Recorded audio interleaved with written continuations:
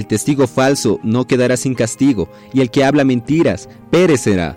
Proverbios capítulo 19, versículo 9.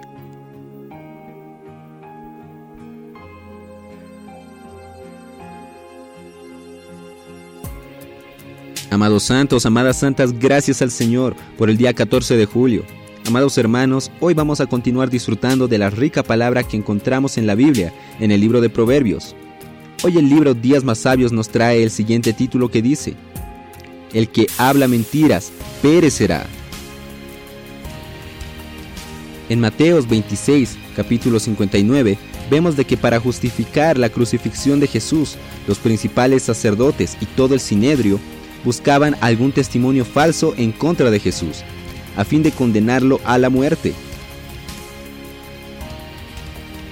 Su sentencia de muerte fue decretada cuando Jesús declaró que desde ahí entonces ellos verían al Hijo del Hombre sentado a la diestra de Dios y viniendo sobre las nubes del cielo.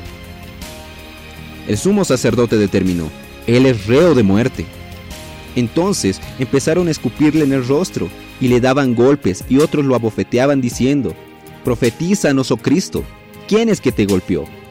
Esto lo vemos en los versículos 64 al 68. Y en el Antiguo Testamento encontramos una historia similar tal vez, y es la de José, que también fue víctima de un testimonio falso de la mujer de Potifar, y este fue lanzado en la cárcel. Mas el Señor era con José, pues todo lo que él hacía prosperaba. Esta historia la encontramos en Génesis, capítulo 39, versículos 17 al 23.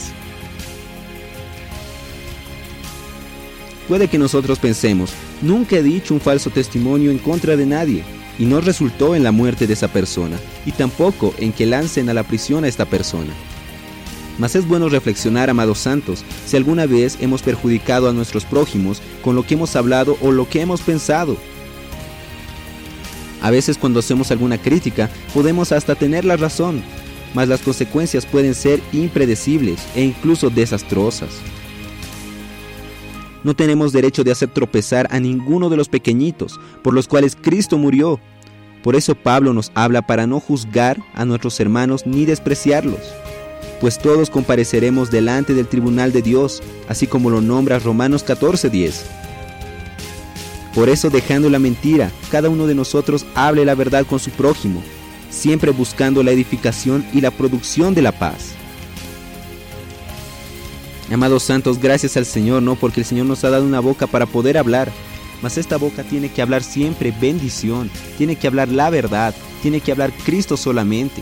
Amados hermanos, en lugar de usar nuestra boca para criticar tal vez, o para expresar solamente nuestras ideas, o tal vez simplemente para observar los errores de los demás, usemos esta boca para bendecir, para hablar la verdad, para hablar Cristo a las personas. Amados hermanos, dejemos toda la mentira y solo hablemos la verdad, que es Cristo mismo. Jesús es nuestro Señor.